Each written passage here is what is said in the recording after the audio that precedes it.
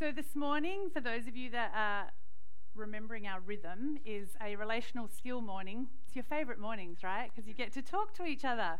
And if you were here last time, we did relational circuits, and we talked about how when our relational circuits dim, we become closed off to loving God and loving others. And that's our whole point, right, is to love God and love others. So we kept you a little bit in suspense and made you feel a little uneasy by suggesting that the cure to that was returning to joy, and we mentioned 2 minutes, which really put a lot of you into a little bit of a tiz. But today we're going to talk about what joy really is and share with each other your experience of joy so that we can have a context when we say how we move from dimmed relational circuits to joy. So let's have a look to remind ourselves what the definition of our relational... Oh, I went too far.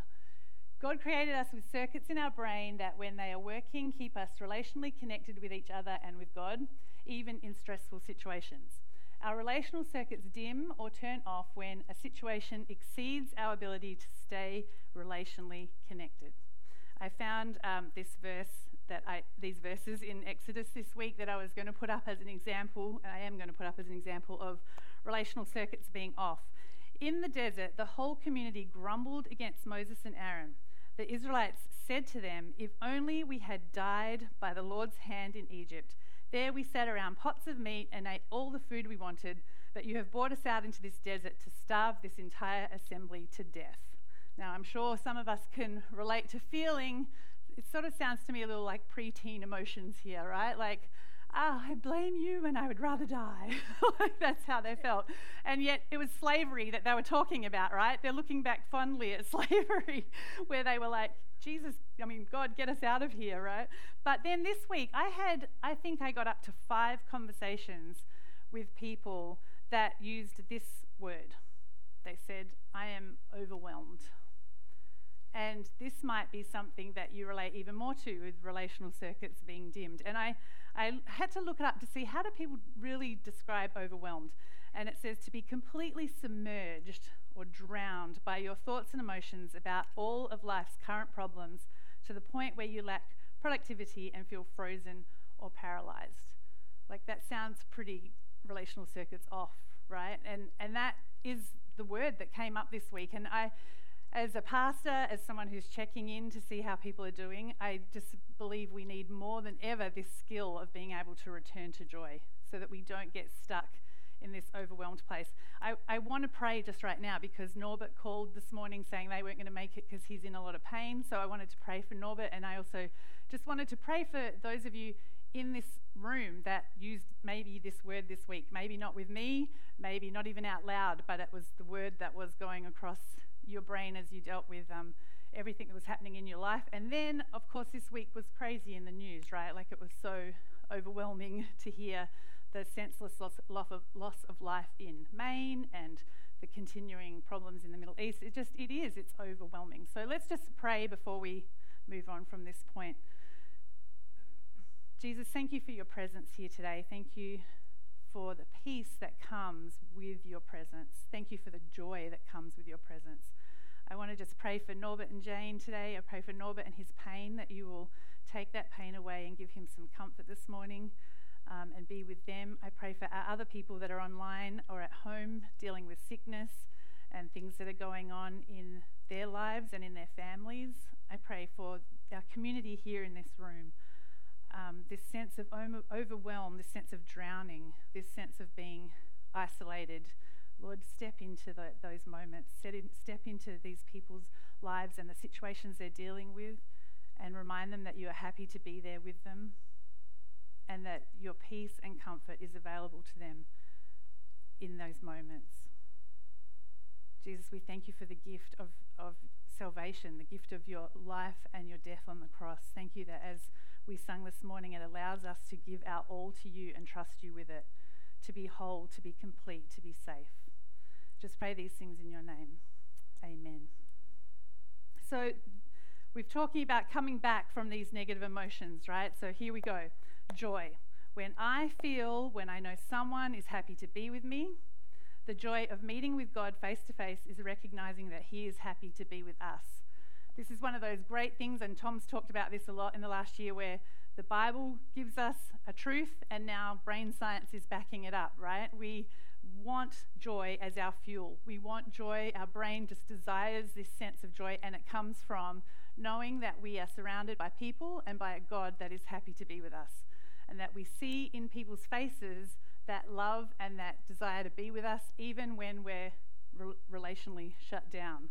All right, so that's what we're going to be exploring together today. So the first type of joy that we're going to talk together from is, before we go to that, joy is a relational emotion. And this was in the book that we've been studying as a staff on this, and I just thought this is very interesting. I recover from negative emotions when I allow myself to feel the emotion, share the emotion, and then quiet the emotion back to joy. And I highlighted that share the emotion because today, as we talk about relational emotions and talk about joy, I find that sharing a negative emotion with people is like the hardest thing to do, right? Especially when our relational circuits are shut down. So keep that in mind as you talk and share stories today, because we're going to share joy stories. And I think part of that is getting used to sharing the negative places we've been and then moving into the positive places we've been as a community. So the first thing we're going to talk about with each other is the joy that comes with God's presence. So we're going to spend some time when we turn around to each other in a minute, and we're going to talk about, where did you experience God's presence this week? Because he was there. He was with you this week. He was happy to be with you no matter what. We shared at Bible study on Friday. We went around and we shared where we had experienced God's presence that week. And it was amazing because every person's story was different, but it covered all the things that we see. God in creation, God's provision, God in our families, God in circumstances that were out of our control. So as we look at this thought of joy being God's presence, we go back to the Psalms and we go to David, King David, and this is a psalm about King David. Surely you have granted him unending blessings and made him glad with the joy of your presence. You make known, and this is again David still writing a Psalm 16, you make known to me the path of life. You will fill me with the joy in your presence, with eternal pleasures at your right hand. So, turn around into small groups where you are, and we're going to stay in these groups because we have a couple more parts of joy to discuss. And as a starting point today, I want you to share, if you manage to have a sense of God's presence this week in a situation. If you don't, that's fine. We have a rule here where you're allowed to not share and just pass and listen to everyone's stories. But one thing I'd like you to keep in mind is, as you shared, do you believe that God was glad to be with you this week in your negative emotions, or in a time where you may have had your relational circuits shut down? Clear as mud? Okay, go. Okay, how are we doing then in the groups? I know that there's probably still more to talk about, but I'm going to let you talk again in just a minute, all right? So if you've still got present stories to share, you can come back to that. But now we're just going to look at joy that comes in the morning. And this is joy that comes as emotional relief after hard times, all right? It might be sickness to healing. It might be confession of sin to forgiveness. David, again, in the Psalms, says, restore to me the joy of my salvation, or of your salvation, of your forgiveness, when he's confessing in Psalm 51. It may be when we cry out to God and then he answers us. It's sorrow and sighing fleeing, and gladness and joy overtaking that. And the verses here, again, the Psalms are just so rich, aren't they? They just have so many great reminders of language that we can use when we pray. And this Psalm 30, I think, is a great example of this joy that comes in the morning. I will exalt you, O Lord, for you lifted me up out of the depths and did not let my enemies gloat over me. Lord my God, I called to you for help and you healed me. You, Lord, brought me up from the realm of the dead. You spared me from going down to the pit. Sing the praises of the Lord, you, his faithful people. Praise his holy name. For his anger lasts only a moment, but his favor lasts a lifetime. Weeping may stay for the night, but rejoicing comes in the morning. And then further down in the psalm, same psalm, Psalm 30, hear, Lord, and be merciful to me. Lord, be my help. You turned my wailing into dancing. You removed my sackcloth and clothed me with joy, that my heart may sing your praises and not be silent. Lord, my God, I will praise you forever. So we know that tragedy and hard times aren't God's will, but they happen in life, right? And we go through seasons of hard times and darkness, but he promises that he will carry us through it and bring us into this season of joy that comes in the morning. So I thought it would be great now and everyone may not have a story they want to share, but maybe if a couple of people in the group have a story where they experience that joy of being brought from a hard time into dancing and singing and being clothed with joy, because I think the more we share our joy stories and the more we give praises, as the psalm said, and not be silent, then it helps encourage people who are going through a hard time that there will be joy that comes in the morning. And this is also connected to our spiritual practice of memories of gratitude and appreciation, right? Where we can look back and see times where God has brought us through. Sometimes we can't see the joy yet, and we need a reminder that God was there and has been there in the past and brings us into a season of joy. So that's your next topic of discussion. It says, share a time that you experience the joy that comes in the morning. That is a transition from a hard or difficult season to a time of joy. And how did God work in that? Like, did he use people? Did he use scripture? Did he use time of solitude? What was it that he worked to help you move through that season? Go. Mackenzie's giving me the thumbs up. I love it. So then now the last part of this is joy with notwithstanding sorrow, or joy that we can experience without being affected by sorrow, or that goes alongside and is present during those times. This is like our New Testament joy, right? This is Jesus has come. He started his life being heralded by an angel, but the angel said to them, do not be afraid. I bring you good news that will cause you great joy for all the people. Today in the town of David, a Saviour has been born to you. He is the Messiah, the Lord. Now, before too many of you say, wasn't the first one joy comes with God's presence and now this is joy with Jesus? Yes, it's not redundant. It's a repeat, because we need to be reminded that it's because we have God, Jesus, the Holy Spirit with us. And then Jesus modeled for us this joy notwithstanding sorrow as he headed towards the cross. And Hebrews 12:2 is like a favourite verse I know of a lot of people here, and I know it's one of Tom's favourite verses. Fixing our eyes on Jesus, the pioneer and perfecter of faith, for the joy set before him, he endured the cross, scorning its shame, and sat down at the right hand of the throne of God. As he went towards that sacrificial death for us, he knew he was going to be with God. That joy was holding him through that whole time. It's the joy we have as we know we can be with Jesus, with God, in the presence of them, because he closed that gap, right? He reconciled us to God. He brought heaven to earth and the joy that comes with heaven to earth. So this is our joy that we can experience as we walk through life's pain and sorrow, but continue to be in connection with God and with Jesus and with the Holy Spirit. And the benefits of this joy is that we can feel no condemnation. We know we have this secure relationship, that definition of peace that we talked about a few weeks ago, that wholeness, the completeness, the safety. We can be our own selves. We don't need to put on the happy face that says, I'm okay, when things aren't okay, because we know that people that we love are with us and happy to be with us, and God is happy to be with us when we're in those negative emotions. And it is the antidote to that overwhelm, right? Like, when we know that the Lord is near, we can tackle anything that comes with that. I've heard a few people share about quiet times or times in the Word, and how even though you bring that overwhelm to Jesus' feet, he says, it's okay, I'm right here with you. And I love Philippians 4, when David taught on this back when, must have been, it was at the Trumbull building, so it may be a year ago. It was like a light bulb went off, because I've always seen this verse, right? We always say this verse to people. Do not be anxious about anything, but in every situation, by prayer and petition with thanksgiving, present your requests to God.